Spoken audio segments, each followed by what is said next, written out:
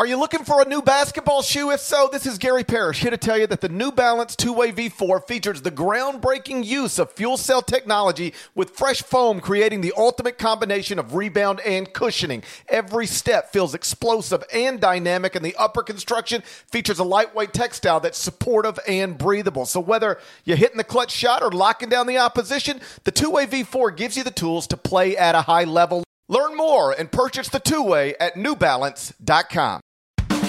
Hey there, it's Gary Parrish. It's Friday, February 25th, 2022. Welcome back to the CBS Sports Eye on College Basketball podcast, where we sometimes discuss camel fighting, dodo birds, and leaky black. Matt Norlander is here with me, and please note, the Eye on College Basketball podcast is presented by Jersey Mike's, which is a proud sponsor of the Naismith Award. Jersey Mike's would like to offer congratulations to all of this season's players on the Naismith watch list, and we're going to get to that watch list in just a little bit. If you're watching on YouTube, please smash the button like you're Brandon Davies. Hit that like button. It's right in front of you. It doesn't cost you. You're not risking anything.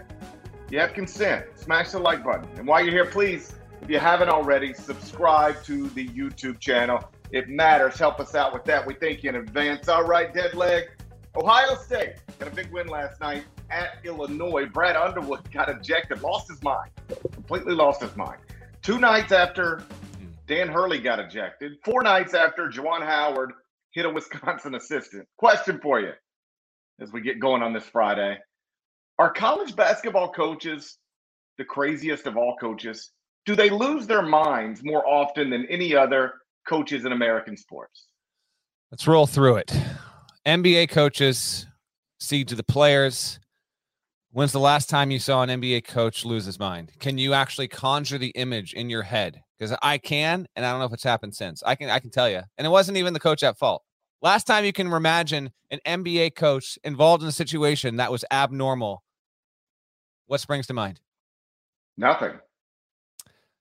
Jeff Van Gundy clinging to a couple of ankles. Well, that's a million years ago. Exactly.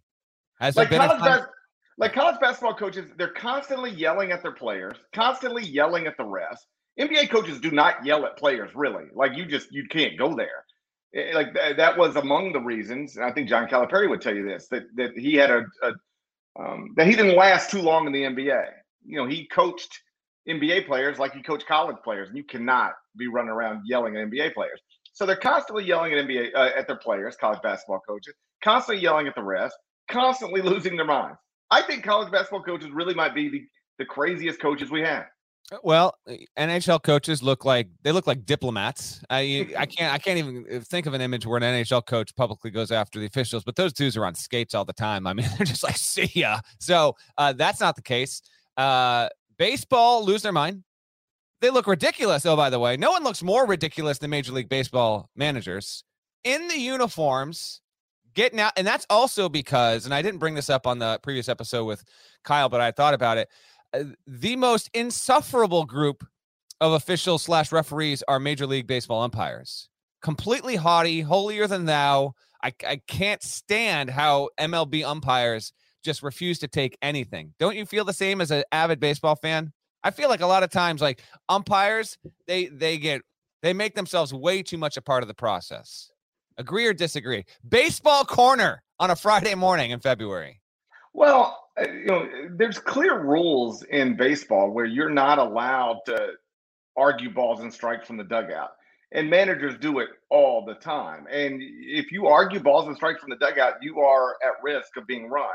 Yes, umpires, I do think, get a little they don't take it as much as they probably should on some level, but we always remember managers running out to the field and kicking dirt on the plate. But the reason we remember that as often as we do is because it's such a big scene when it happens. It doesn't happen that often. Like, these big manager umpire dust-ups, confrontations, they don't happen as much as you probably think. In college basketball, I mean, just last weekend, we had John Calipari literally nose to nose with an official. Like, there's something there. You could find a wild interaction between a college basketball coach and player, or college basketball coach and referee, basically every night of the season. Yeah, and some of that is inventory as well, but I agree. So here's the power ranking. College basketball, men's D1 coaches, Major League Baseball managers, college football coaches, and then NFL coaches, and then you get into probably NHL, then NBA. It's weird how college men's D1 would be at the top and then NBA would be at the bottom. The only sport that maybe like truly could compare, although it's not a coach, it's a player, is tennis players can really go after line judges and they can really, I mean, you actually literally had an incident in the past week where a guy was hucking his racket and making contact. So yeah, it didn't quite get the news and headlines of Juwan Howard, but yeah, no. Oh, by the way, two things can be true at the same time with this. And I want to touch on Malachi Branham and Ohio State in a second, but we'll just talk about what GP's leading off here. And by the way, if you're listening to the podcast and we sound different, Parrish apparently has his phone. Something else got stolen. He's not using his typical mic, and he's not using his typical mic. So he's using AirPods, so that's why it might sound a little bit different today. Don't worry, we'll be back to normal on Sunday's episode. Two things. No, we won't. We won't. We will not. No, because you don't have it. We will not be back to normal. Okay. I let usually in New York, I pack up everything after I get out of studio on Wednesday night, so that on Thursday everything's packed up except for like what I had to leave out overnight, shaving bag and that kind of stuff. And when I get out of studio on Wednesday night, because I'd been 3 straight days of Time to Shine, 2 straight nights of Inside College Basketball and in studio, I just made a promise to myself. I said, you know what? When I get back to that room, I'm going to relax. I'm not going to work. I'm not going to pack. I'm going to watch something. I'm just going to let my mind rest. I'm just going to relax. And then of course, you wake up Thursday and it's full go from the moment I wake up. Gotta do the top 25 and 1, gotta prepare for radio, gotta do radio. If you noticed yesterday, we had a conference call scheduled for 4:15. I had to push it back to 4:30. And while we were on it, you and I, Strong Jaw, David Kahn, great Marcus Nelson, whoever else was there. That was it. We were all on video. You were on phone. Literally, as we're doing this, by the way, Parrish is packing up. I almost muted you, but I was like, I don't know if I mute him, he can unmute himself. But as we're on this conference call, I can hear you zipping up your luggage, and it's like the noise is like just as loud as Marcus trying to talk on the conference call. I was like, oh, this guy's on right now. Okay, well, so you can see what happened, right? Yes. I forgot to grab the power supply for my podcasting equipment, and I noticed it about, let's call it 30 minutes ago. So, hey, life's hard, man. Are you going to get that same room when you go back? Do they have the room saved for you specifically? No. I mean, I get the same type of room. Okay. You usually get the same type of room, but it's not in the, I doubt it'll be, I got to call them. Like when we get done, unless you can handle the rest of the podcast by yourself, I got to wait until after we're done with this to call them and say, can you please find my power supply? Because if not, we got an issue. Life's tough, man. Why is life? This is actually, you know what? I appreciate this, and the older listeners will appreciate this. Is almost like a throwback to like 2016 podcasting right now. The sound, you still sound good, and thank goodness for AirPods and all that stuff. But I wanted to at least explain it for anyone not watching that can't see. GP's got some. This must be the newest iteration of those AirPods, by the way. Those seems pretty small and sleek. So these are the newest ones, and like the 5th set that I've had. Boy, you think I can lose a phone? Don't get me started on AirPods. Always love low-key GP. By the way, I'm cool enough to buy AirPods 5 times after I lose them. Nice stuff. All right. Here's the deal. I don't want to buy them 5 times. I keep losing them. And then I go, you know what? I'm not buying anymore. And then, but if you travel a lot, they're so, particularly with mask, they're so convenient because with the wires, you've got to take the ear, you got to take the headphones out, put the mask back on when you're carrying a bag. These are so convenient for traveling, but also very easy to lose. So I've got a set of AirPods that still show up on my devices on my phone. They're in this house somewhere. I just don't have any idea where they're at, but they're here. They show on my phone that they're here. I don't know where they're at though. I'll find them someday, maybe. That's why I'm always team cans. But I do have earbuds as well. Anyway, okay, so 2 things can be true at once. Back on the track. Yeah, we can look at this behavior in the big picture and be like, college basketball coaches, you're not making yourself look good. It's not making the sport look good. Or you can say Brad Underwood getting thrown out of that game was objectively hilarious. Hilarious. Okay. He's not physically assaulting anyone. He's not breaking some code of handshake line etiquette, whatever. Coaches getting tossed from games is awesome. Brad Underwood wanted to get thrown out, and so he gets thrown out. By the way he got thrown out, like, I don't know if the call that he was just so ticked off on was really all that egregious, but whatever. And then the fact that he just channels Dan Hurley immediately. He gets thrown out, and then he starts waving his arms like a damn condor. I want this to be the new thing. I want this to come with every single ejection. Either it leads to the ejection, or after the ejection has happened, this is what you do every single time. Get him up. Let's go. Come on. The fact that I want to know if it was instinctual, or if he was like, this is my ode to Dan Hurley right here. Right. No, and that was definitely because of Dan. There's 100% chance that was definitely because of Dan. I hope it becomes if you get thrown out of a game as a college basketball coach, you must do the Dan Hurley. You got him, man. I was saying on the pod on Wednesday with KB. I was losing it laughing on press row because the scene that Dan Hurley created, then he's like, all right, I'll get back on track. Let's get the crowd pumped up. James Breeding gets all pissed off, kicks him out of the game. And you have I looked over to my left and I saw a child who was definitely not yet of middle school age screaming, "Ref, you suck, ref," because the entire arena was. And then I look up and it's like 9 or 10 rows above him. I see, Grandma Betsy saying the same thing, mid-70s. It was awesome. And so then Illinois, an incredible scene last night. Underwood gets kicked out.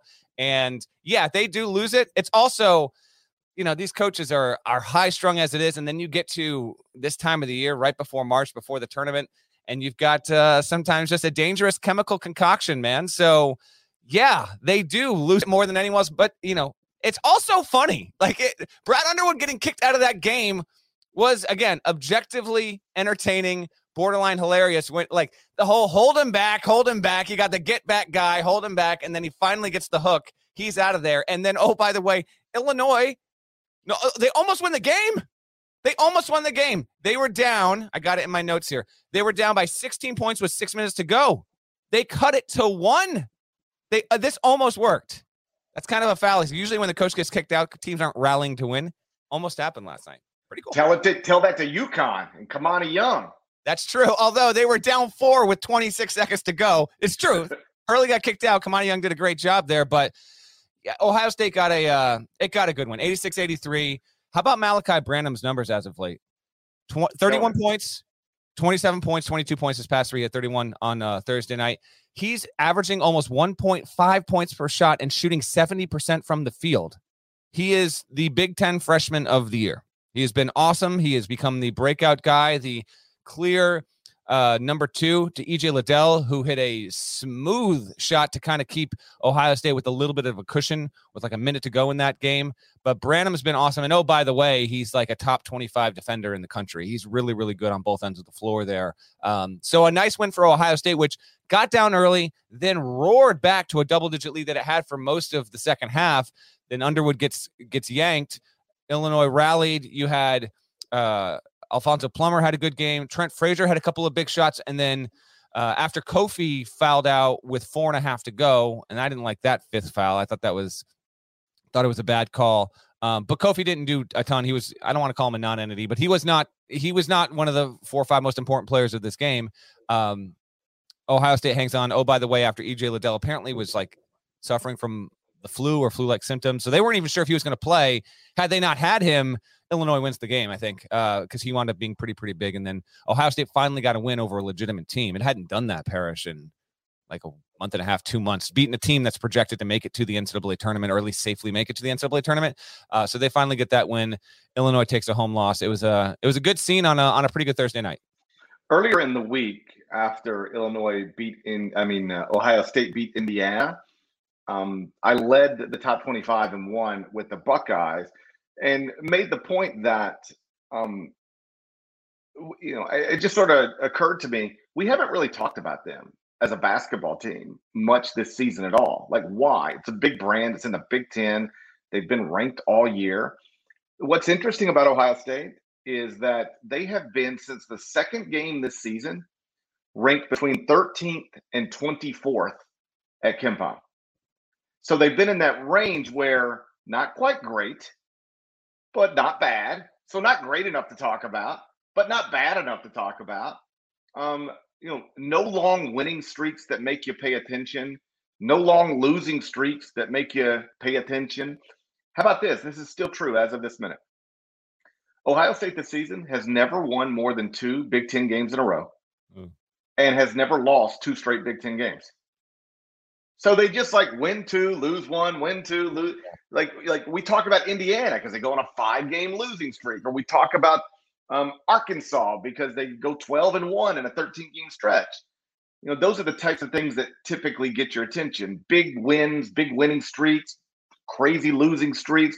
And Ohio State's just been rock solid steady all season, which is great, but it lacks the stuff that makes people, pay attention and point to them, which I guess is the latest example of Chris Holtmann not getting the respect he deserves. He got some respect on the previous pod as well. I can't remember what, but I did bring him up. I gave him a little bit of respect there. Yeah, and Ohio State, I do think Ohio State serves as with everything that you just said, they could still be like a really valuable Elite Eight play in the tournament. We'll see how the bracket shakes out and all that. Here are the metrics. You mentioned that they've also gotten their results have also led them to be about as steady as any team, if not as steady as literally any team across team sheet metrics. Even Gonzaga, which is number 1 in the net and all predictives, Gonzaga is 7th in KPI and 9th in strength of record. Okay. How about Ohio State here? Floating between 15 and 19 in every single team sheet metric. 15 in KPI, 15 in strength of record, 17 in net, 18 in Sagarin, 19 BPI, 19 KenPom. I don't know if there's another team that has a smaller window between all 6 than Ohio State. Good team. Probably, we'll see what does in the Big Ten tournament. Like if you told me Ohio State, we look up and Holtmann's got him in the Big Ten championship game, I'm not going to be surprised whatsoever. And maybe that bumps them from the 5 seed, it appears to be, to like the 4 line or whatever. I don't know. But I do think that this team is unlike last season, it got knocked out as a 2. I get that. They lose to Oral Roberts. They get knocked out right away. Quick boot in the bracket. I don't think that this group is going to be that. I'd say it's going to be fairly safe to avoid the upset in the first round, so long as everyone is healthy, obviously. And again, Branham is just, he's a little bit on a rocket at the moment here. We'll see if that can continue. Safe out of the first game, and then a viable threat to make a deep run. Not even unthinkable that they could make a Final Four, but I think that would more be a process if they look up and their Elite Eight opponent is a lower seeded team than maybe we thought they would have been. But no, they've been good, and I thought that was actually, it was an important win for the Buckeyes to get, because they had not been proving it as of late against the better competition in the Big Ten for the most part. They get that, and they're not going to win the league. They're not going to finish top of the league ledger, but they're going to set themselves up well. I can't see them being worse. Personally, I don't think they're going to lose bad games going forward. I can't see Ohio State being worse than a 5 seed when we get to Selection Sunday. To your point about them avoiding an upset in the NCAA tournament, they only have 2 losses outside of Quadrant 1, no losses outside of the first 2 quadrants. So they really haven't, a lot of teams have taken bad losses. A lot of good teams have taken bad losses this season. Ohio State really hasn't lost to any terrible teams. I'm with you. Is this a round of 32 team or a Sweet 16 team or an Elite 8 team? We'll see. But I'd be surprised if they're eliminated in the round of 64 again. We'll get to the Naismith Watch list presented by Jersey Mike's next. But first, a word from our sponsors. There is a divergence in time. Welcome to the road not taken. Earth 2024. A single change is vastly more dangerous than you realize. None of our tomorrows are guaranteed. They must bring us home. You have one final frontier yet to come.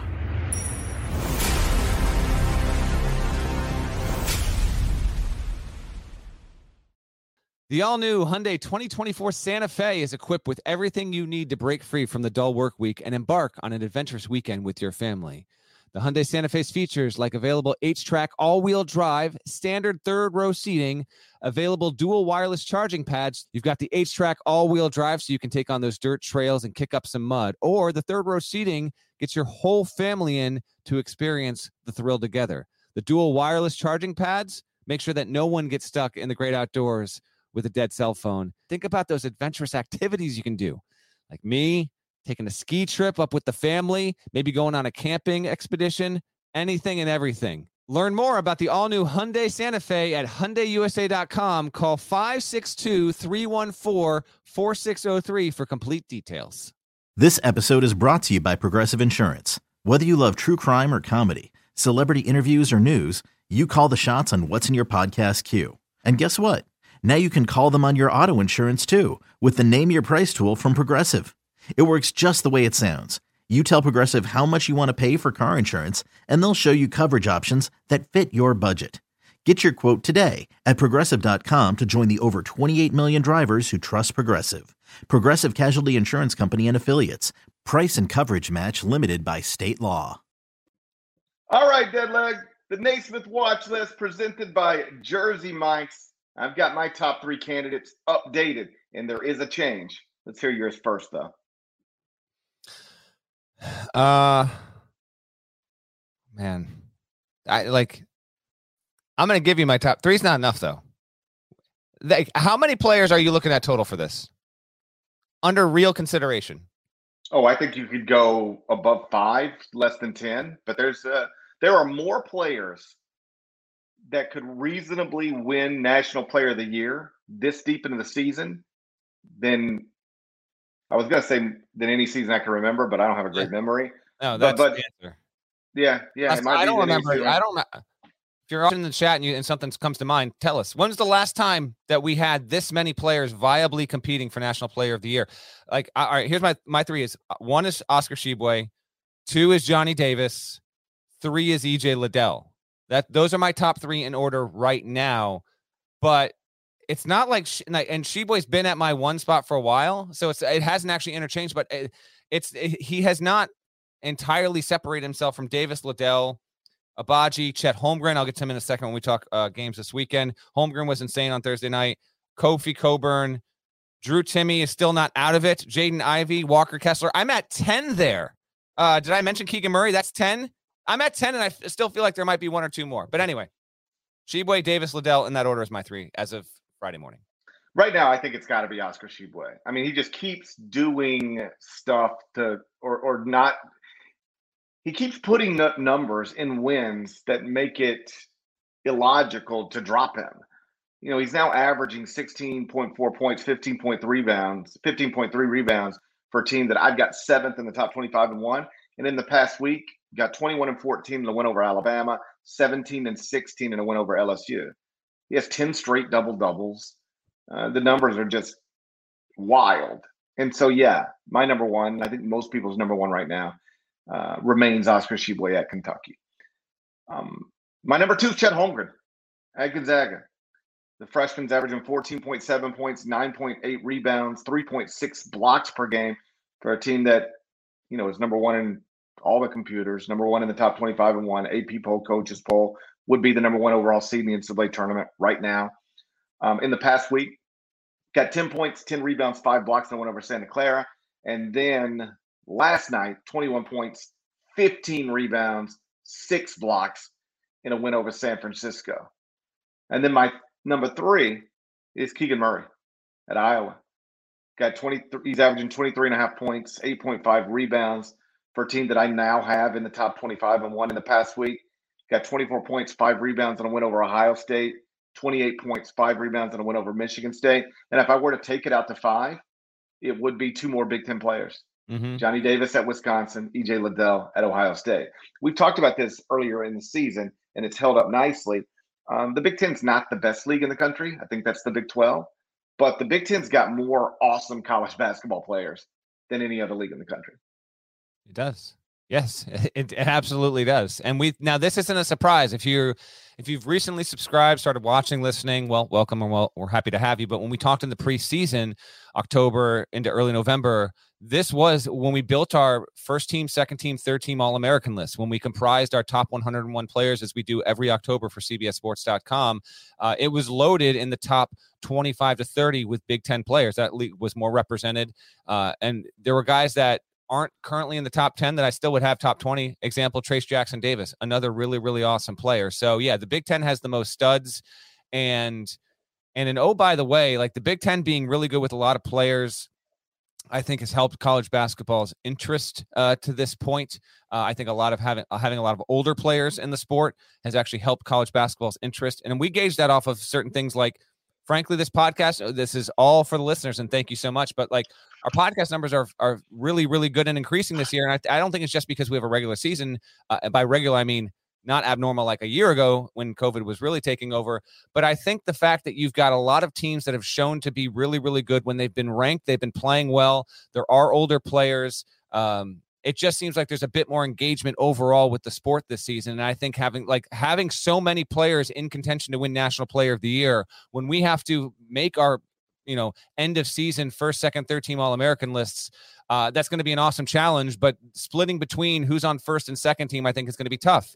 And then having to have that cut line of guys that aren't going to make the third team, I think is also going to be tough there. So yeah, it's been fantastic to this point. And I still think, I mean, at this point, like I read you the 10 before for me: Sheboy, Davis, Liddell, Coburn, Agbaji, Holmgren, Murray, Timmy, Ivy, Kessler. Those 10. I don't even have Jabari Smith on that list, and he could get there. What if we look up and Duke has not lost by the end of the ACC tournament? Like Paolo Banchero going to be there? He's not on. He's not on, right? We still have a lot of guys there. I still think there's a possibility. Just as an example, I have to do this for this Jersey Mike's sponsorship for CBS Social every Thursday as well. And so when I updated my list on Thursday morning, Chet Holmgren hadn't done what he did on Thursday night against San Francisco. I had Chet Holmgren 7th on my list.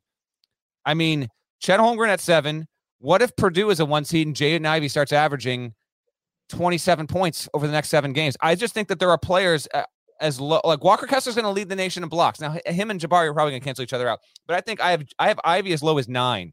I think someone as low as him is still conceivably potentially able to win National Player of the Year. And we're on February 25th. This never happens. Really good thing.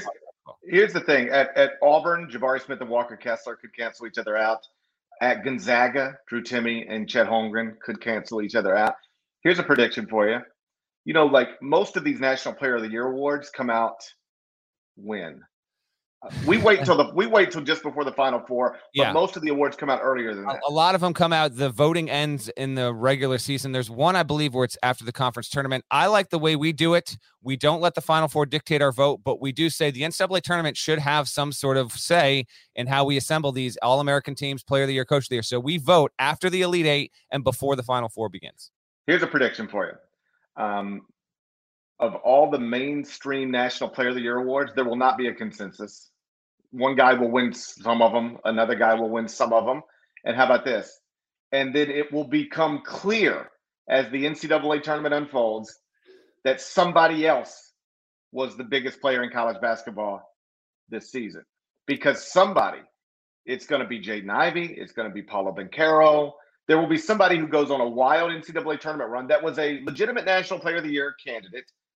Like somebody's name we have mentioned in the past 3 minutes, but they will not be National Player of the Year, but they'll go on a run in the NCAA tournament, and that's the person we'll vote National Player of the Year. Remember the Kemba Walker year? Kemba Walker was not National Player of the Year that season. But who was the biggest player in college basketball season? Jimmer. Was it Jimmer? I don't remember who it was. I just remember Kemba Walker was not the National Player of the Year. But if you would have waited and voted after the Big East tournament, after the NCAA tournament, Kemba Walker would have been everybody's National Player of the Year. The voting just happened before he did most of the stuff that he did. Got you right now here. That is, 2010, 2011, Jimmer Fredette, across the board, National Player of the Year. Yeah, there we go. Last time, by the way, so before we get to the weekend previews, the last time we had, there are 6 traditional National Player of the Year awards, which is a whole other matter, but whatever. They're the Naismith, which I vote for, Associated Press, We only care about the Naismith on the Jersey Mike's podcast. Correct. We only care about the Naismith. Naismith's the only one that matters. Frankly, and the CBSSports.com National Player of the Year. Do you not care about that as well? Because I do. But there are 6 of them. All right, I won't name the others. There are 6 of them. The problem is there are too many. There should only be CBS and Naismith. Yes. And while we're on it, too many sub shops. If you want to know the truth. Too many sub shops. Okay, there we go. There should only be a Naismith Award and a Jersey Mike's. That's it. In this world, that's what I mean. That's all we need in this world. Too many sub shops. A sub. Too many sandwich shops. Above. A sub above. Sub above. All right, you want to get into do you want to get into this Final Four and one? I do, but as we were talking through that, it just sort of occurred to me, like, this isn't only a great National Player of the Year race. It's been a great college basketball season, hasn't it? Yeah, that's what I was saying. It has. It's been a very rewarding season so far, and I think that's in part because of what we mentioned there, what we mentioned when we did that episode 2 weeks ago, and I said, Parrish, I'm going to list you 20 teams. You tell me who you think can win the national championship, and you got to 10 or 11 of them, and it wasn't, say, like 5 or 6. I think that is also another reason why.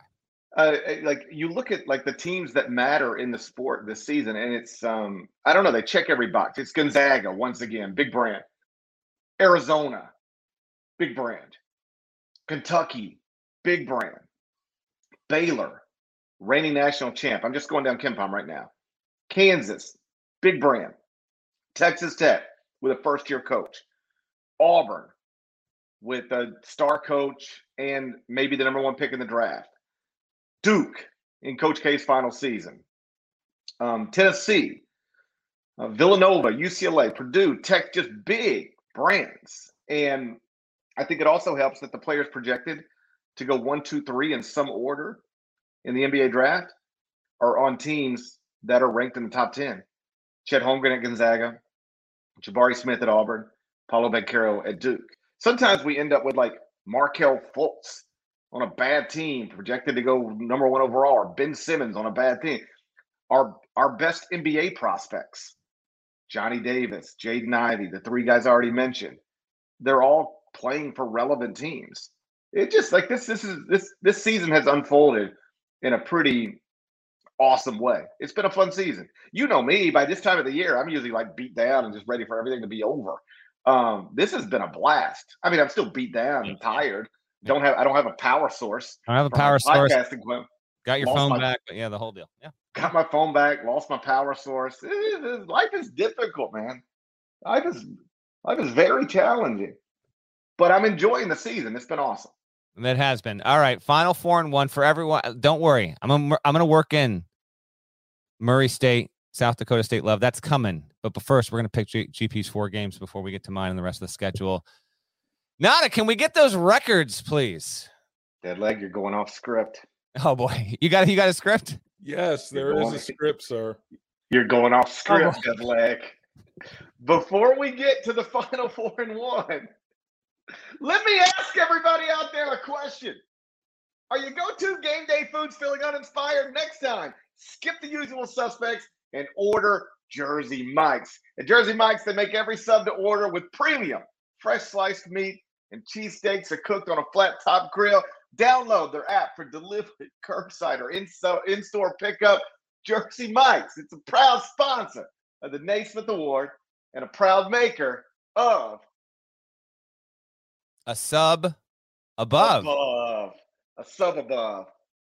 Robert Half research indicates 9 out of 10 hiring managers are having difficulty hiring. If you have open roles, chances are you're feeling this too. That's why you need Robert Half. Our specialized recruiting professionals engage with our proprietary AI to connect businesses of all sizes with highly skilled talent in finance and accounting, technology, marketing and creative, legal, and administrative and customer support. At Robert Half, we know talent. Visit roberthalf.com today. Okay, picture this. It's Friday afternoon when a thought hits you. I can spend another weekend doing the same old whatever, or I can hop into my all-new Hyundai Santa Fe and hit the road. With available H-Track all-wheel drive and 3-row seating, my whole family can head deep into the wild. Conquer the weekend in the all-new Hyundai Santa Fe. Visit HyundaiUSA.com or call 562-314-4603 for more details. Hyundai, There's joy in every journey. Nada, you got those records for us. Yeah, I do. I'm fired up after taking the lead last Friday. GP, you and the Mets, like, you're losing everything. You're losing Final Four and 1 games. You're losing your power chord. You went 2-3 again, man. I thought, again, we had a text in our text chat about 3 weeks ago. You were saying you were no longer messing around. You were going to do this right. You were going to catch up. You were gonna, and then you pulled them. Like, you pull. I don't know what happened here. What happened? You are now 30 and 37. First, I lost my phone. Everything starts with that. Yeah, but the games happened before you lost your phone. Yeah, but it's all connected, Deadleg. Oh, it is. Okay, it's all connected. It's all connected. This is tough, man. For the record, Parrish is 30 and 37. Yours truly is 37 and 25. That's 12 above 500. David Cobb, 10 and 3. David Cobb, and from the podcast, I might add. David Cobb's unbelievable. Duke fans might hate him, but he's great at picking games. Exactly. My. All right. What do you got for me? Game 1, Saturday, 2 p.m. Eastern.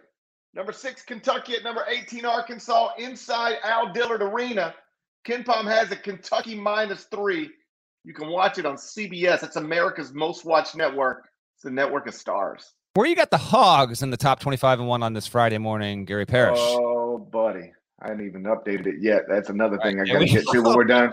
Where were they on Thursday then? They were on Thursday morning. They were 16, but they definitely moving up. They'll be inside the top 15 when we update on Friday morning because Illinois lost and somebody else lost last night. Was it UCLA? Did UCLA lose? I'm going to get there, but you're right. Yes, UCLA lost.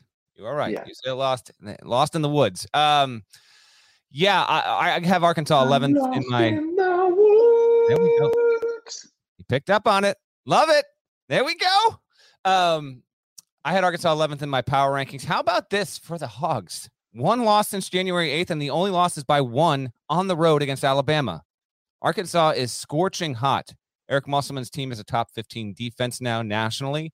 They're coming off a win on the road that was convincing Tuesday night at Florida. Previous to that, a week ago, they won a low-scoring affair at Bud Walton by 10 over Tennessee. We don't know if Kentucky's going to have it starting backcourt or not. If it could be a third consecutive missed game for both Severe Wheeler and Ty Washington as a combo.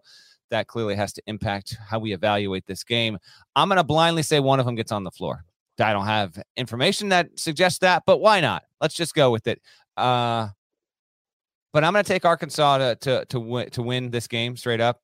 So you said Kentucky -3? That's what KenPom says, but I imagine I don't think it'll be that. I don't. That's a good question. I mean, no, it will not be that. It shouldn't, right? I mean, especially with the uncertain status of Ty and Severe, I would bet it's something like Kentucky -1 when it posts late tonight. But for these purposes right now, it's Hogs +3. Give me that. Give me all that cheddar, and I will take Arkansas to cover that number for our purposes and our purposes only. This should be a wonderful game. I will be in studio for CBS Sports HQ on Saturday, all Saturday afternoon into the evening. So if you are watching this on your phone, smart TV, any kind of device, you'll see my face back in the studio again because this is the second biggest game of the day as far as I'm concerned. But because it's on CBS, you know what? The biggest game. The biggest damn game of the day. Oh, by the way, I would put Arkansas on the 4 line right now with its resume 22-6. If it beats Kentucky, it is a no doubt about it, irrefutable 4 seed at worst if it gets that W. I cannot wait for this one. I'm going to sit there, watch CBS, order Jersey Mike's, and then not go on HQ. No, I am going on HQ. No, I'm on HQ for this one post game. Are you going to be on with me? I don't think so. Yeah, I think I do have HQ responsibilities tomorrow, but maybe it's not for this game. That's right. But I'm going to eat Jersey Mike's and think about the Naismith Award and watch CBS. Okay. JD Note also another. He's a distant candidate, but I think he still leads the SEC in scoring, and he's one of the best defenders in the league. He's Arkansas's best player, so he's another guy to know. I had to submit a top 15 list for another award that how dare you? What are you doing? You should be boycotting that. I vote for the Naismith and have for years. I'll let it be known. I vote for something else. Oh, gosh. But I'm going to stop. I'm done. You better be done. I'm done with that. They're nice people. What Parrish is telling everyone is he actually votes for the Sporting News Player of the Year. It's an extremely huge conflict of interest, but we need to end that. They don't mind when I miss deadline. Please have this submitted by Wednesday. And then they just send an email on Thursday. GP, just wanted to remind you. So then I send them. Anyway, here's the point. JD Notte was on my top 15 list. As he should be. Yeah. He's been terrific. My favorite thing about, have you noticed this? Because obviously John Calipari meets with the media via Zoom before every game, and obviously they ask him every time. So what's the latest on Tai and Xavier, and are they going to be available for this game or that game? And every time he says, it's so outrageous. Every time he says, I don't know because I haven't seen them yet. Yeah. As if seeing them yet is a requirement for knowing. John Calipari, actually, the story behind the story is he pulled a U. John Calipari lost a cell phone. He's got no way of getting a hold of these guys. It's hilarious. Like I haven't, and that's an acceptable answer. Everybody's like, "Oh, okay, we haven't seen them yet." You don't have to see your players to know how they're doing. What are you talking about? Anyway, as of this moment, I'm sure he hasn't seen them yet today, so he has no idea whether they'll play at Bud Walton Arena. But I'm Bud Walton Arena, Al Dillard Arena. I'm taking Arkansas plus the points as well. Take it. Game 2, Saturday, 4 p.m. Eastern. Number 3 Auburn and number 17 Tennessee inside Ramar Smith Arena. KenPom has it Tennessee -3. You can watch it on ESPN. I'll get to my pick in a second, but I do want to highlight the fact that Tennessee has an interesting resume. There's not a lot of bad to it whatsoever, but they've played 17 combined quad 1 and quad 2 games. That's a hefty portion. It's not the most in the country. Kansas, Big 12 teams are going to play more than anyone else. Kansas and Baylor have each played 20 to this point, but 17 out of the SEC is impressive. Villanova, by the way, has played 19 quad 1 and quad 2 games combined in the Big East. That's pretty impressive. But Tennessee is 9th in the net as of Friday morning, and it's even better than that in BPI. It's up to 6. It's 10, 11, or 12 in all the other metrics. So Ohio State-ish, but still even a slightly wider discrepancy between worst and best overall. Tennessee is I think a sneaky good team on the level of Ohio State in terms of, we know they're good. They've been ranked. They've got a quality record. We haven't really put them in like the national championship contender conversation, but a defense first unit with a lot of healthy losses. Like the losses have come Nova and Texas Tech on neutrals, and then all the other ones are on the road. Bama, LSU, Kentucky, Texas, Arkansas, all reasonable losses on their surface. They've had some bad losses in losing those games. Like they weren't competitive against Villanova. They got absolutely mollywopped by Kentucky earlier this season. And a week ago when they lost to Arkansas, they just didn't look that good overall. So they're consistent, but yet at the same time, they do have games where like they're total stinkers. In this spot here against Auburn, I think they're going to put up a really, really good game. And the reason why I'm going to take Tennessee to win this one, to win it outright, is Auburn's past 4 games on the road have been a loss to Florida, which even if they almost stole at the end, Florida deserved to win the game. They played better for 40 minutes. Prior to that, they lose on the road in a good game against Arkansas, but it was a loss. So the 2 most recent Auburn games on the road were losses. Prior to that, they barely beat Georgia, barely on the road by 2. Prior to that, they barely beat Missouri by 1.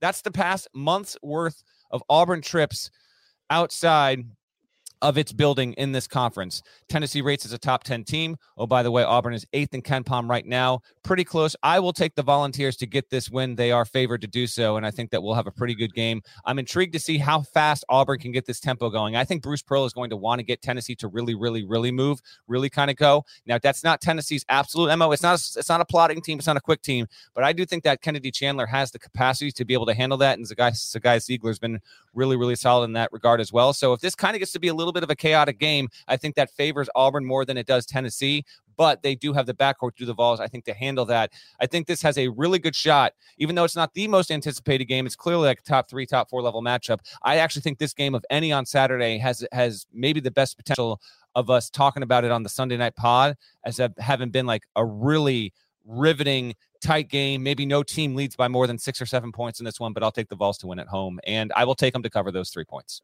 Bruce Pearl back in Knoxville. That's still a thing. Indeed. And you kind of compared Tennessee to Ohio State. I'm not talking style of play or anything like that, but like the point I made about Ohio State earlier, which is that they've been good all season, never really in the great conversation. Tennessee, exact same thing. Tennessee has been ranked between 9th and 18th at KenPom every day this season. Ohio State, I mentioned, since the second game of the year, between 13th and 24th. Tennessee between 9th and 18th. All losses are in quadrant one. They've never quite cracked that, ooh, this is an elite team conversation, but they've also never spiraled to a point where we got to go, what happened to Tennessee? They've just been rock solid all season. They've taken some some lopsided losses in some of the losses they've taken, but this has been a really steady team much of the season. I'll keep this simple. Arizona lost at Thompson-Boling. Kentucky lost at Thompson-Boling. I'm assuming Auburn's about to do the same thing. I'll take Tennessee and lay the points. The Vols, of course, 6-1 in their past 7 games. Game 3, Saturday, 8 p.m. Eastern. Number 5, Kansas at number 10, Baylor, inside the Scott Drew Center. I think he just gets to name it after himself at this point. Well, you're naming it after. I don't think this is Scott's call. I think you named it after him. But no, he did. No, he did. He texted me and asked me to do it. Okay. Which is a very un-Scott Drew thing, by the way. But fair enough. Fair enough. Do we have an update on Baylor's health situation? Like LJ Cryer, he played like he played and then didn't play. And then he didn't play the past 2 games. Is he going to be available for this one? Obviously, there's no Everyday John for the rest of the season there. So what's the status there? Baylor's just banged up. Now they get the opportunity at home. Oh, by the way, Baylor's 4th in KenPom right now. 4th. They still kind of they've managed to hang on. They've got a narrow lead ahead of Kansas, which is the 5th ranked team at KenPom in this one. I was at this matchup. This was like the second to last game I went to before the dumbest pandemic of our lifetimes struck. Never seen one like this, man. Never. One like this. We had a similar, like, I feel like our audio setup was similar because I remember literally podcasting with you. This was before video. I was in the Baylor locker room. They're like, you want to use our locker room to podcast? I was like, sure. So, man, I can't believe it. It's been just about 2 years. 2 years. It was like 2 years to the day, I think like 2 days ago, when Kansas and Baylor played in a huge, huge matchup, which sparked an all-time podcast moment. Parrish, do you remember what you said? No, you have no idea. I have no idea what you're talking about right now. You said Kansas is gonna lose at Baylor. Yeah. And then it's never gonna lose again. That's what you said. And to I that, I do remember saying that. Yes. And to that, I say I was wrong. That's right. There you go. What happened? Kansas won at Baylor, right? Kansas won at Baylor. Yes, Kansas won at Baylor, and what's his name? Azubuike had a phenomenal showing in that game. Kansas won at Baylor. I just brought it up. Kansas won at Baylor. They didn't lose the rest of that season, but there was no Big 12. There was no Big 12 tournament. And then they lost the very first game of the next season when they played Gonzaga in Florida, and Gonzaga then did not lose until the last game. It would be phenomenal if Baylor had not lost to this point, but the trend did not continue there. This is going to be, I think, a pretty riveting game.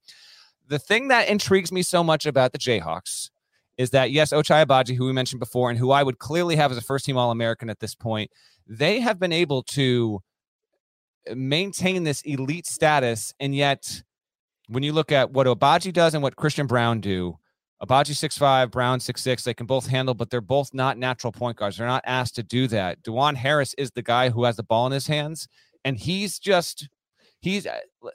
fine player, but he is not. I wrote this in the capsule for KU on the power rankings. Like, Kansas right now projects as a number 1 seed, and it doesn't have someone who you would say is like among the 30 to 35 best point guards in the sport. I think that's it just speaks to Bill Self's coaching ability.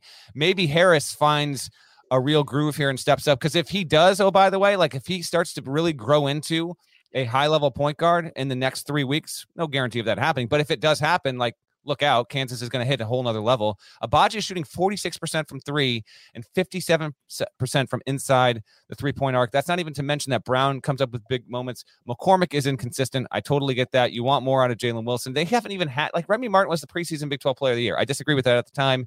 And now we see how much they have not needed him overall. Remy Martin has not even played for a month at this point. I still think that Kansas, big picture, there's another tier for them to hit, but I don't think that tier's hitting on Saturday. Give me the Baylor Bears to win this game. But you know what? You said it was 4, didn't you? I never said it. You interrupted me. Kim Palm has it Baylor -4. You can watch it on ESPN. What? But I mentioned Scott Drew could name the. You're right. That was so you of me. Sorry about that. It's all fun. I didn't even mind it at all. By the way, just set the record. Scott Drew did not ask me to name the building after himself. Don't ruin it. And it used to be the Huck Center, Huck the Dog Center. That's right. I kind of forgot about that. Yeah, let's name it. Let's redo that. Game 3 Saturday, 8 p.m. Eastern. Number 5 Kansas at number 10 Baylor inside the Huck the Dog Center. Kim Palm has it Baylor -4. You can watch it on ESPN. I don't believe this will be Baylor -4. Like 2 minutes before tip, would you agree? It's not going to be Baylor's not going to be given 4. Agree? No. Yeah, I agree. That's going to be a lower number. It'll be Baylor -2. Yeah, like I think that's right. But for our purposes here, so I will take Baylor to win the game, but Kansas will be inside the number. So I'll take Kansas. Let me be clear, Kansas to cover in this spot. But it almost feels like a weird one where if Baylor wins this one by 7 or 8, I guess it wouldn't surprise me because I have been an adamant supporter of not selling my Baylor stock. I'm refused to do it. I still think that this team is capable, good enough to win a national championship if healthy. Yes, even without Everyday John, would not be my first, second, third, or fourth team, but I would put it on that list overall. I think they're going to get a narrow win on Saturday. So frustrating. I took the time to learn how to say Jonathan Chamwa, and now he got hurt out for the year. What a waste of time that was. No one talks about how his painful season-ending injury has affected your life, and that's a damn shame. Like, why aren't people talking about that? Why aren't more people talking about that? I don't know. But that's why they listen to this podcast. Listen, if you're listening to this pod on a Friday afternoon, even on a Saturday morning, let's say you're doing some chores before the games get going. You listen to the pod, you got the earbuds in, maybe your second, third pair. I know it's not your fifth pair of AirPods. No one can be GP. But then you go up to your wife and you say, you know, Jonathan Chamwa, he had a season-ending injury. And honey, you know what people don't talk about? Gary Parrish just learned to say this dude's name correctly like 3 weeks ago. I learned a year ago. I've known for a year how to say Jonathan Chamwa. Oh, so you got at least. Oh, then what are we bitching about? You've had a year to use it. I thought this just happened. Get out of here. No, Graham Ike just happened. Graham Ike, baby. Wyoming got some love. Norlander jinx strikes again. I give Wyoming all this love in the court report. Promptly lose to Colorado State. But in all seriousness, when Wyoming's in the bracket, think twice before you automatically think that team's losing its first game. That's all I got to say. Taze Moore just happened. I've been on my Jonathan Chamwa. I've been on my Chamwa, and now he's hurt. You mentioned Bill Self's ability to coach. Think about it. I looked this up the other day. It appears we'll see what happens tomorrow, but it appears Kansas is on its way to another Big 12 title. Right. And Bill Self has 15 Big 12 regular season titles right now. So if he gets another one at 16, that's the way addition works. Mike Krzyzewski, widely regarded as the greatest college basketball coach of all time, has 12 ACC titles. Bill Self has 15 Big 12 titles. Mike got to Duke 24 seasons before Bill Self got to Kansas. And Bill Self at this moment has 3 more league titles than him. That's incredible. It's a joke. It's a joke.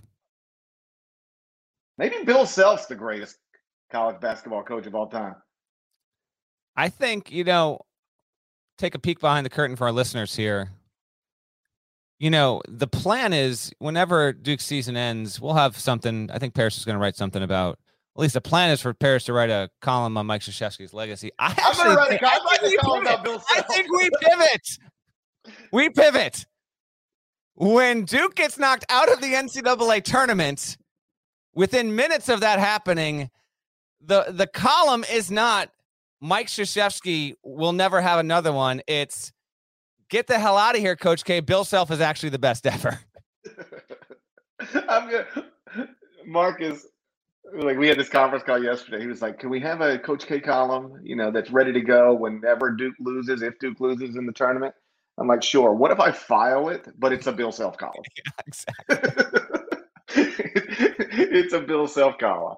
What if Jonathan Tchamwa Tchatchoua is the best coach in the history of college basketball? Amazing. Somebody made this made this point in the comments. This actually would be true. If Rick Pitino never left college basketball, he would be the greatest college basketball coach of all time. Likely the case. Yes. Very, very likely. If he never leaves Kentucky or whatever. Yeah. Rolling. Wins 3 in a row, probably. No, he was coaching 97, so he never wins 3 in a row. Strike that, reverse it. But yeah, you're probably right about that. Who you got in this game? I mean, it'd be Mike Krzyzewski, Rick Pitino, Bill Self, Jonathan Tchamwa Tchatchoua, 2-year-old Tony Hinkle. Of course. I mean that's a list. I'm taking Kansas plus the points. Got to do it. You can't call somebody the greatest coach of all time and then pick against them all in the same 5 minutes. Not in the same week you lost your phone and your power source. Game 4, Saturday, 10 p.m. Eastern. Number 1 Gonzaga at number 23 St. Mary's inside the Omar Samham Pavilion. KenPom has it Gonzaga -7. You can watch it on ESPN.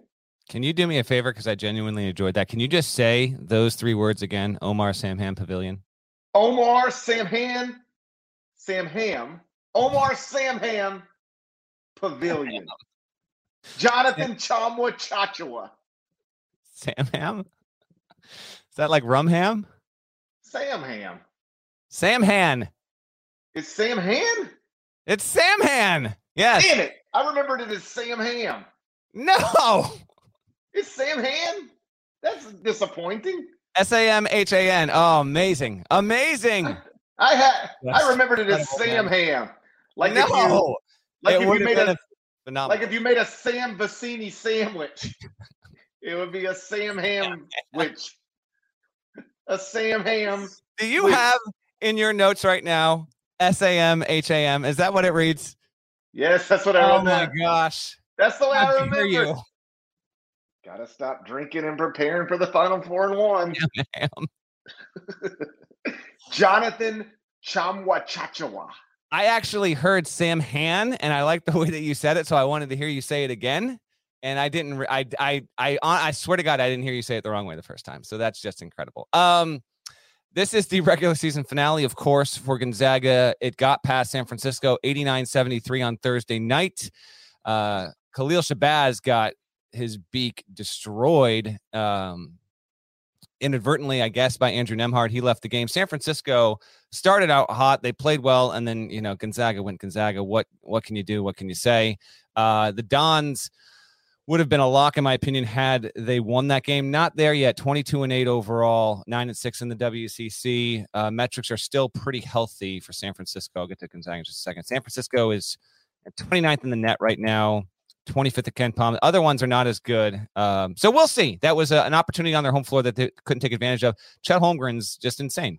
He had 21 points, 15 boards, none of them offensive. 21 points, 15 boards, 6 blocks, and 3 steals. And you've mentioned ESPN researcher Jared Burson before. He had a stat. I don't have it up, but Chet Holmgren did that, and he's like the only dude to do it in the past 14 years, whatever. Like this has now become a thing with Chet Holmgren. He just puts up these kind of performances that are a bit of a joke, man. I mean, it's wild how Gonzaga has they have all these options, and they have someone in Holmgren who, not that they just didn't have him last year, but defensively they did not have this. So sometimes I watch Gonzaga and I'm like, am I going to just talk myself into picking them to win the title again? I might. I just might do it. I don't know. We'll see. St. Mary's is single digits in this one, huh? +7. It is a roadie here. Back-to-back roadies for Gonzaga. Gonzaga will have played only 6 road games this season. Tell me the last time a team that was like in the NCAA tournament only had to play 6 road games. Obviously, that's COVID affected. They lost 2 league games on the road. They didn't play any non-conference road games. When these teams met Back on February 12th, Gonzaga won at home 74-58. St. Mary's comfortably projects as an NCAA tournament team. It's 23-6. It has a top 10 defense in the country. If you have not yet seen them, Tommy Kuhse. Were you on Tommy Kuhse? Did you think it was Tommy Kuhse? Taze Moore. Exactly. Tommy Kuhse, if you've not seen him play, he is a 46% three-point shooter. St. Mary's can shoot it from deep, and they're probably going to have to do that. They do have a decent amount of size as well. They got size. They've got good experience. They're not overly deep.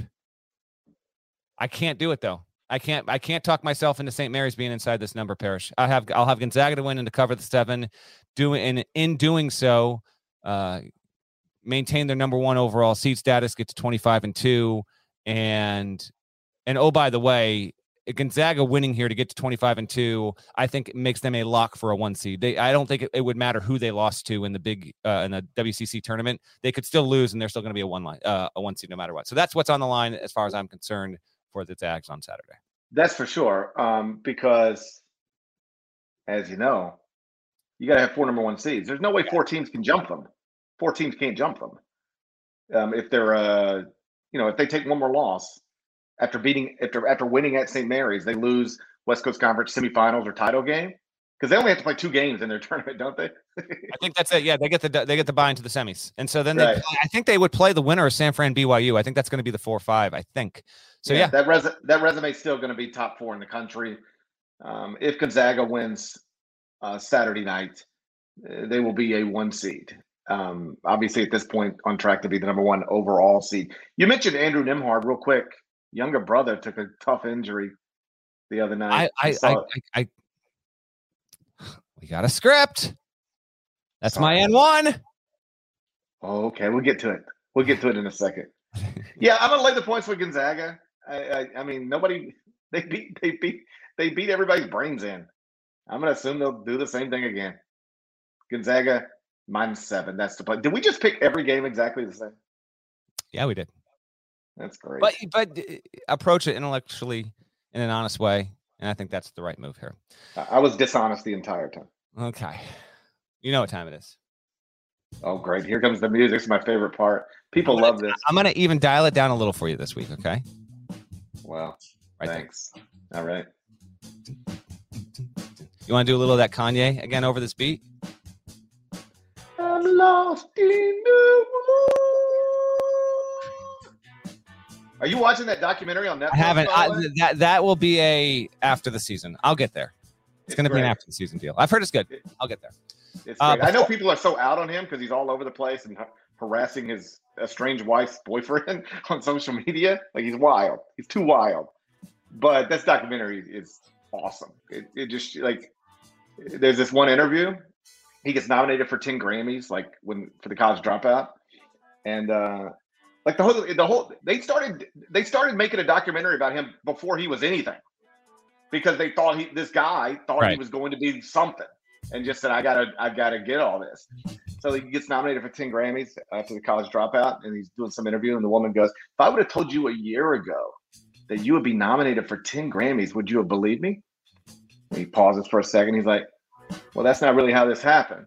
I've been telling people for a year that this is going to happen, and nobody would believe me."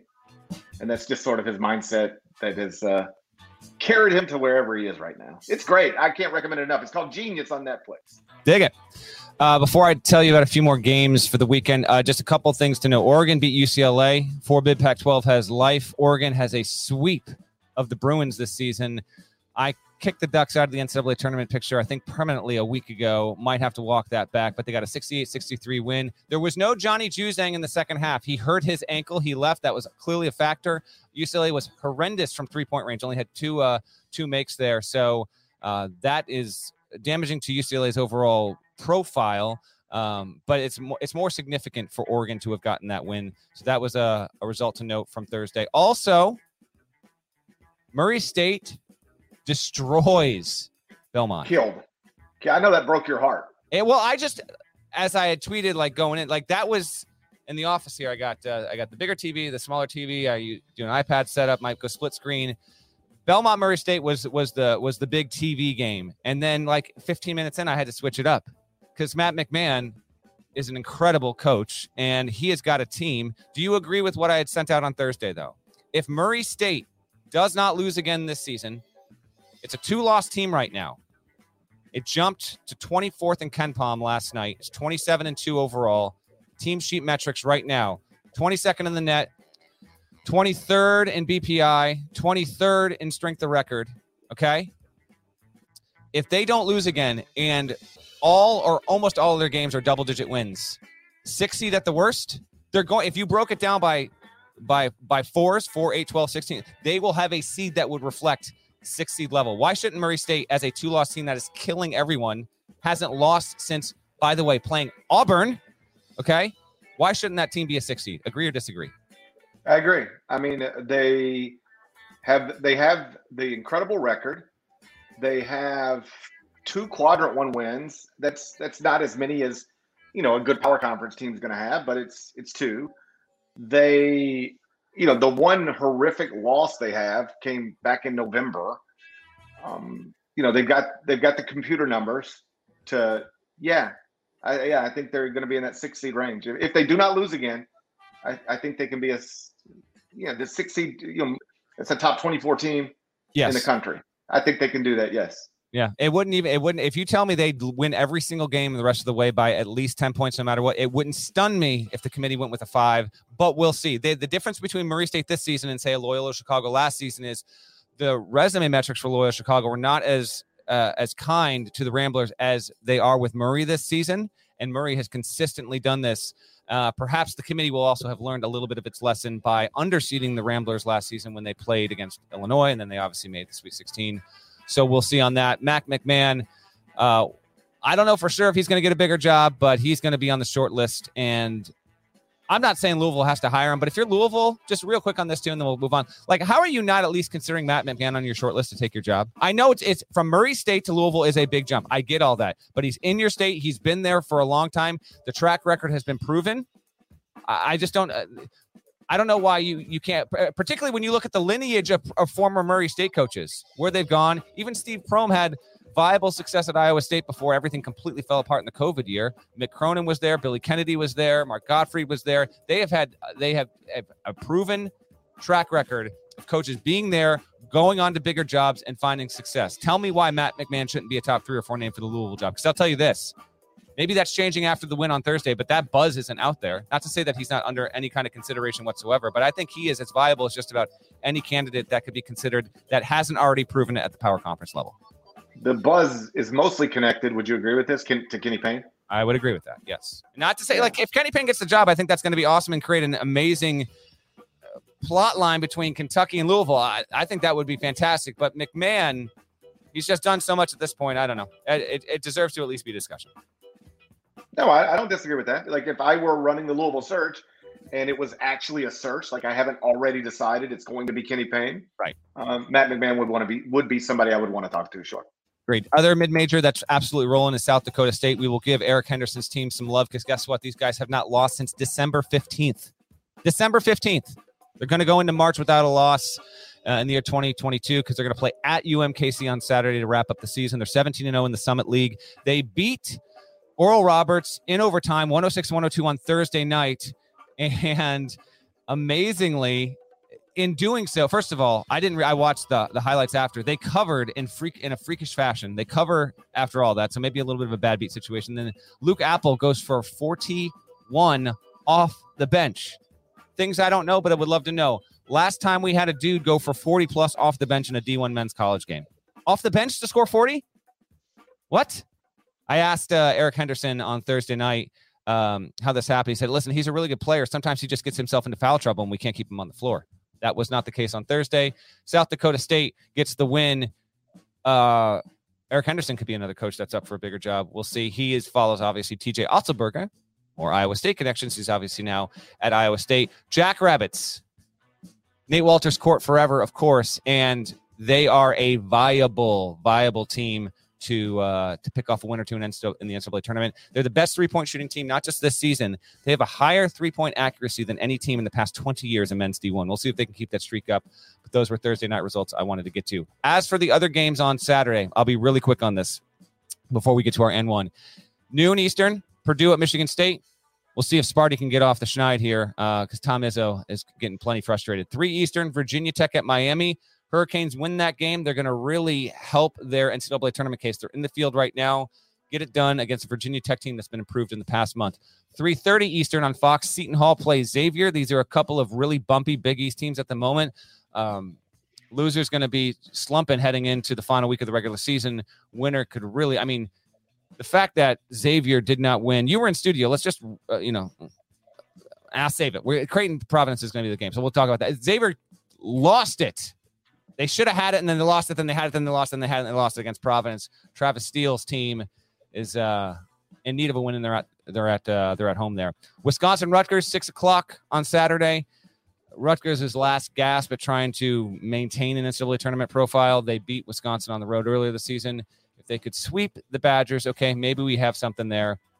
Maybe. Texas Tech is at TCU at 6:00. TCU projects as an NCAA tournament team. The Red Raiders, as far as I'm concerned, are now playing to try and play and stay on the 2 line. If they get another win on the road in the Big 12, that would help them in a significant way. And then USC will play Oregon at 10:00 on Saturday. Good game. USC, I called it early. I know, no shot you were locked into this, but it was tight late. I was like, I can't do this. I gotta get to bed. But USC on Thursday night needed 2 overtimes to get past Oregon State. Did you see that? I don't even know if you saw that or if you even knew that. But I'm aware. I'm aware. Oregon State on America's Most Watched Network this weekend. Are they really? Who are they playing? UCLA. That's right. There we go. Traveling partners. Yeah, should have known that. So USC dodged. They dodged what would have been bad. Oregon State, by the way, I had this in the court report this week because I was fascinated. Oregon State right now, Beaver Fever, where are you at? Right now, Oregon State's 3-23. They are by far the worst team to follow up an Elite Eight run. There's never been a team with a record this bad the season after making the Elite Eight. Can you name the previous record holder? It was in the court report. Was it the okay, I'm gonna the Stan Heath team? No. And I think they were sub 5. No, they weren't sub 500. I listed every sub 500 team. I think they were just over 500, but I did look them up, but it was not the 2002 into 03 Kent State team. Power conference. I don't know the answer. All right. Elite Eight. Elite Eight. I don't know if you'll get it. They used to be like consistent, and they haven't been relevant in men's college basketball for over a decade. Kind of close to where I live. Kentucky. What do I live in Tennessee? I'm just kidding. MIU? Boston College is the answer. Boston College, until this season, was the only team since the field expanded in 85, was the only team to follow up an Elite Eight run by not getting to double digits the next season. It won 9. Again, Oregon State has won 3. This continues to be, frankly, inexplicable. Only other game that'll give you a heads up on for Sunday on CBS, Illinois at Michigan. And with that, man, it's great to have you back on the pod, buddy. We are going 70 minutes here. Creighton. Awesome. How great. The and 1 game on Saturday. Now, you still got to call it. You got to call that hotel. I got a lot of that power cord source. You got a lot of stuff going on, Deb's Leg. You have no idea. Saturday, 8:30 Eastern, Fox Sports 1. Creighton on Chris Dunn Court at Providence. The Friars are phenomenal. I watched you in studio, of course, earlier in the week when this game was on CBS Sports Network. We've talked about it in the pod, so we don't need to wax too long on this. Like, how many more times Providence has to do this to convince you that this team? I'm gonna use modern, cliched online lingo. They built different, man. They know how to win these games. There is something to this. I've been saying this for weeks. I've been saying it for weeks. I've talked about it. I've written about it. They're 10-1 in games decided by 5 or fewer points. They're built for this stuff. Triple overtime victory. How about this? Poor Colorado State, Wyoming fans. We got a doubleheader on Wednesday night. We didn't even do a halftime for Colorado State, Wyoming because Xavier Providence was still on. That's the first time I think that's ever happened to me in studio. where one game goes so long. Like when Providence Xavier ended, there were like 6 minutes left in Wyoming, Colorado State. It was wild. Roof was leaking, had water all over the court. I know. Looked like they're about to do a Donda 2 listening party. And Looked yeah, like and then looked like they were going to do a Donda 2 listening party at the Dunk. Phenomenal. And then it goes triple overtime. Jared Bynum, 27 off the bench. Providence can win the regular season in the Big East for the first time in program history if it wins this game. Creighton will not have its best player. As GP mentioned before, Ryan Nembhard is done for the season. Hurt his wrist against St. John's, a 3-point win on Wednesday. Hurt it. Destroyed it. All right. Well, I was just, Did you see him mouth immediately to somebody? I broke it. I said, I knew he was clearly communicating. Like, he was just one of those where the guy knows. He just knows. Well, when I was a kid, I broke my left. Mine. If you're watching on YouTube, you can kind of see the scar playing ball. I have a pin in my wrist. I broke it playing hoops. So I was my younger brother, I was maybe like 12, 13. I was out of the bike riding stage of my life, but my younger brother and his friends, they were all riding bikes. There was this big hill, like you go down and then boom, you got a big hill, and they were all scared to do it. And I said, "You little sissies, I'll do it. I'll show you how to do it." So I grabbed my brother's bike. I take off down this hill going full speed. And as I was approaching this hill, I realized, woo, I should not have done this. I go to hit the brakes. I was going to bail out. No brakes. Nobody told me there was no brakes. So then it's like, with the benefit of hindsight, I should have just jumped off the bike. But I in that moment, I said, "Oh, I'm just going to try to make this jump." I got so high up in the air, I came over my handlebars and landed on the handlebars. Boom.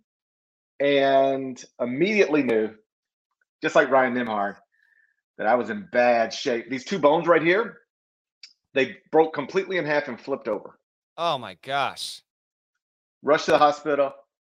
They had to reset the bones. They put me under anesthesia.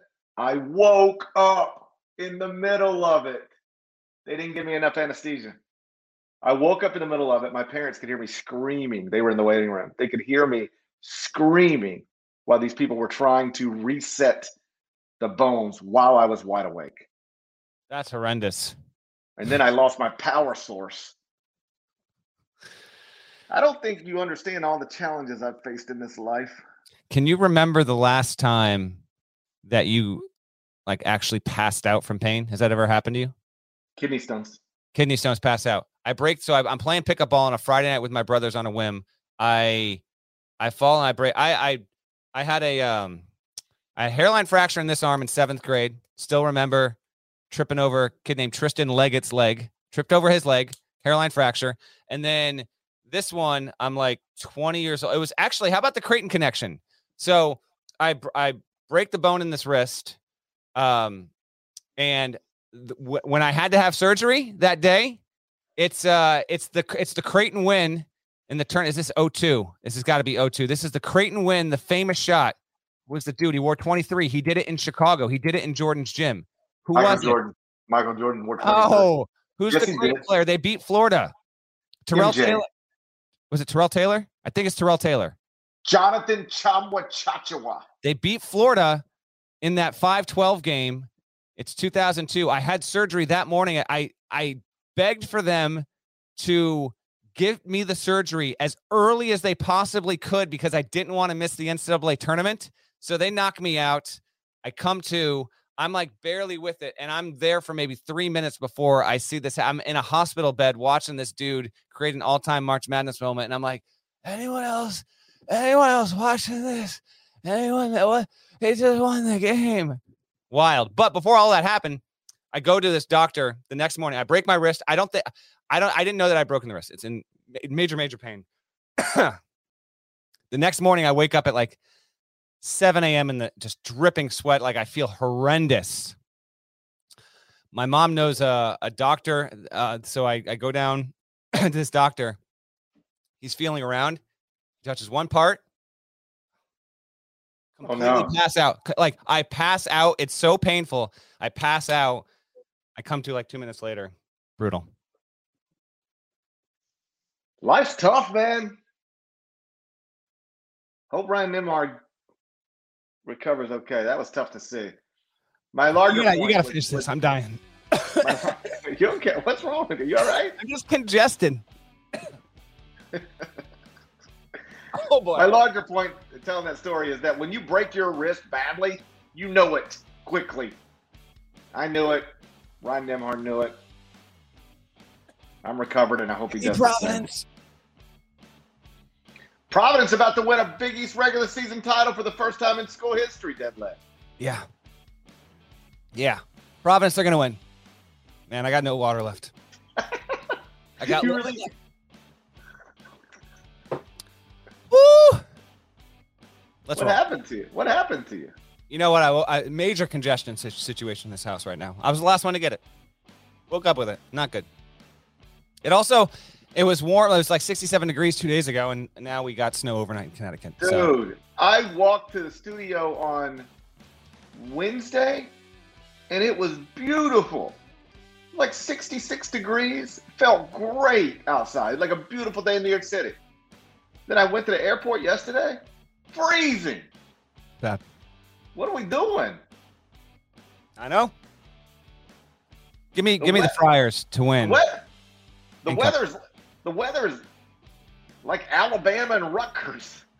You never know what you're getting from them. That's true. Know? Yeah.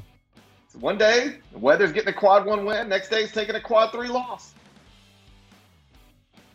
What are we doing? Shouts to Devin Downey. Shouts to Chester, South Carolina. Shouts to Willie Sublett. Legend. Shouts to Larnell. Thank you guys once again. Listen to Allen College Basketball Podcast in the middle of the dumbest pandemic of my lifetime. Woo. Woo. And now we got a war. What in the world? I know. God. Didn't we have enough going on? Didn't we have enough going on? We did. Ah. If you're not subscribed, please go subscribe anywhere you subscribe to podcasts, including Apple Podcasts and Spotify. 5 stars. Write a nice review. There's more of us than there are of them. Don't ever let them tell you otherwise. Don't let them shame you. We shame them. We shame them. We think they're weird. More of us than there are of them. If you haven't subscribed to the YouTube channel, please do that. Just type in Ion College Basketball in the search engine. Click the subscribe button. Smash the like button like you're Brandon Davies. And we're going to talk to you again on Sunday evening. Till then, take care.